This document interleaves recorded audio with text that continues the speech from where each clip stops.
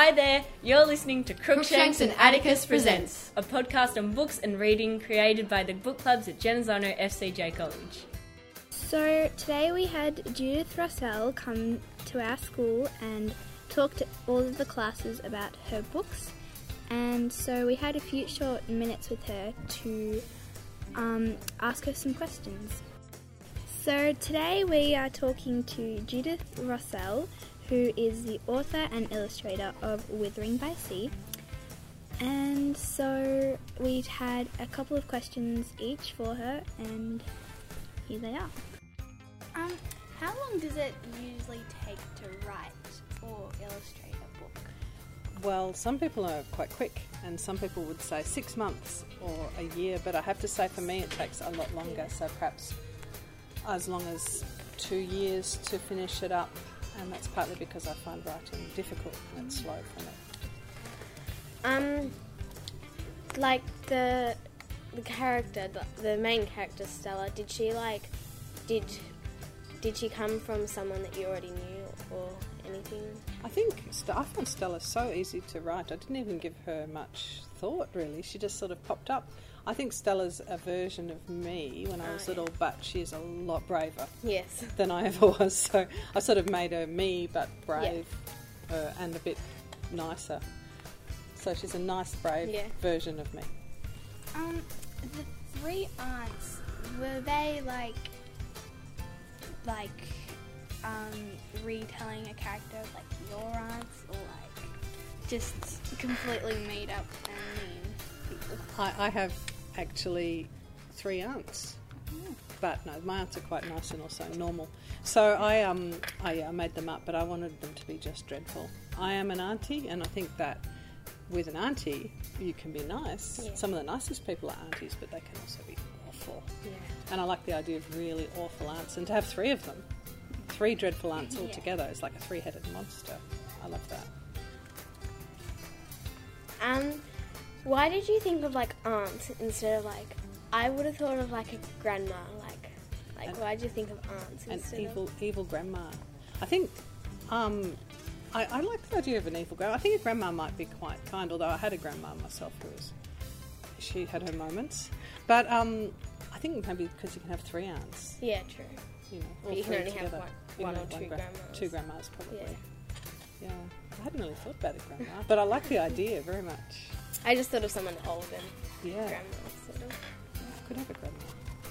So, I remember in class when you showed us the picture of the old hotel that got burnt down, where you decided to base the story on, basically. And did that that setting? I think it was in San Francisco. It said. Yeah. Was that was it just the hotel that you found interesting, or the whole place that you decided? To tell you the truth, I just really love that picture of the hotel on the cliff, and it just caught my eye. And sometimes when you're writing a story, this is what you do. You just look at things, and when you like the look of it, you think, oh, I'll have that in my story. And so I just thought that was such a striking picture, wasn't it? Yeah. And so you think, wow, what would it be like to live there? And then you start away, imagine a story set there. Yeah. With the same hotel thing, why did you choose, in that actual picture it was more off the cliff, there were these little wood things, and then I saw the one that you had drawn and it was more off the cliff, it was on the edge but it wasn't out.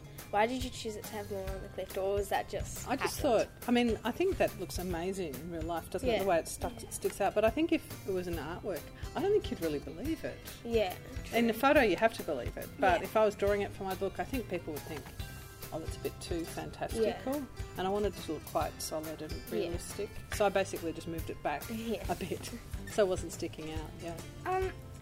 Well, after reading your book, I really liked the storyline and how she was running away and people were catching her, and she met the guy with all the cats and everything. How did you, I don't know, just how did you come up with ideas for that? Because it seems so creative. It's hard. I think ideas are difficult, aren't they? So basically when I'm writing, I'm not very good at planning, so I don't always have a good idea of where the story's going. But I always just think, what could happen next? What would be a great thing? And I worry that the readers will get bored. And so I'm always trying to think of something really unusual or exciting that might happen next. But I think that's partly why writing takes me so long, because I don't plan it very well. Yeah. And I was thinking, okay, what could happen next? What would be a cool thing? And then I had the idea of the singing cats. Yeah. And I thought, oh, wouldn't that be great if she met some singing Yeah. cats, you know? And then after that happens, I think, oh, what could happen next? It's just like that all the way until I get to the end. Well, you know how like you sort of like ended the book and it was sort of a little bit like happier and it seemed like it had just like finished an actual book. How was it hard to like, because you had said like on the front cover it said Stella Montgomery Intrigue. and then intrigues or something, and then that sort of meant that there were going to be more. Was it hard to like come up with a different idea? It was really, Yeah. really hard. And I originally thought it would just be one book. Yeah. But then Stella finds this little photograph, and in the photograph there's two Oh, yeah. babies, and that doesn't lead to anything in the Yeah. story. I just put that in for fun to see what would happen. And then I was going to take that out actually and finish the story there, Yeah. and that's the end of that. I'll do something else. But I don't know, people like the book so much, so we thought we'd do a second Yeah. book which explains the little photograph, who's the other baby, and Yeah. you know what that's all about. So that's what most of the second book is about. Yeah. So cool. Thank you. Thank you for coming and speaking to us. Thanks, guys. Thanks, it's been a great day. Yes, It's and been- those drawing classes. It's been nice to meet you. Thank you.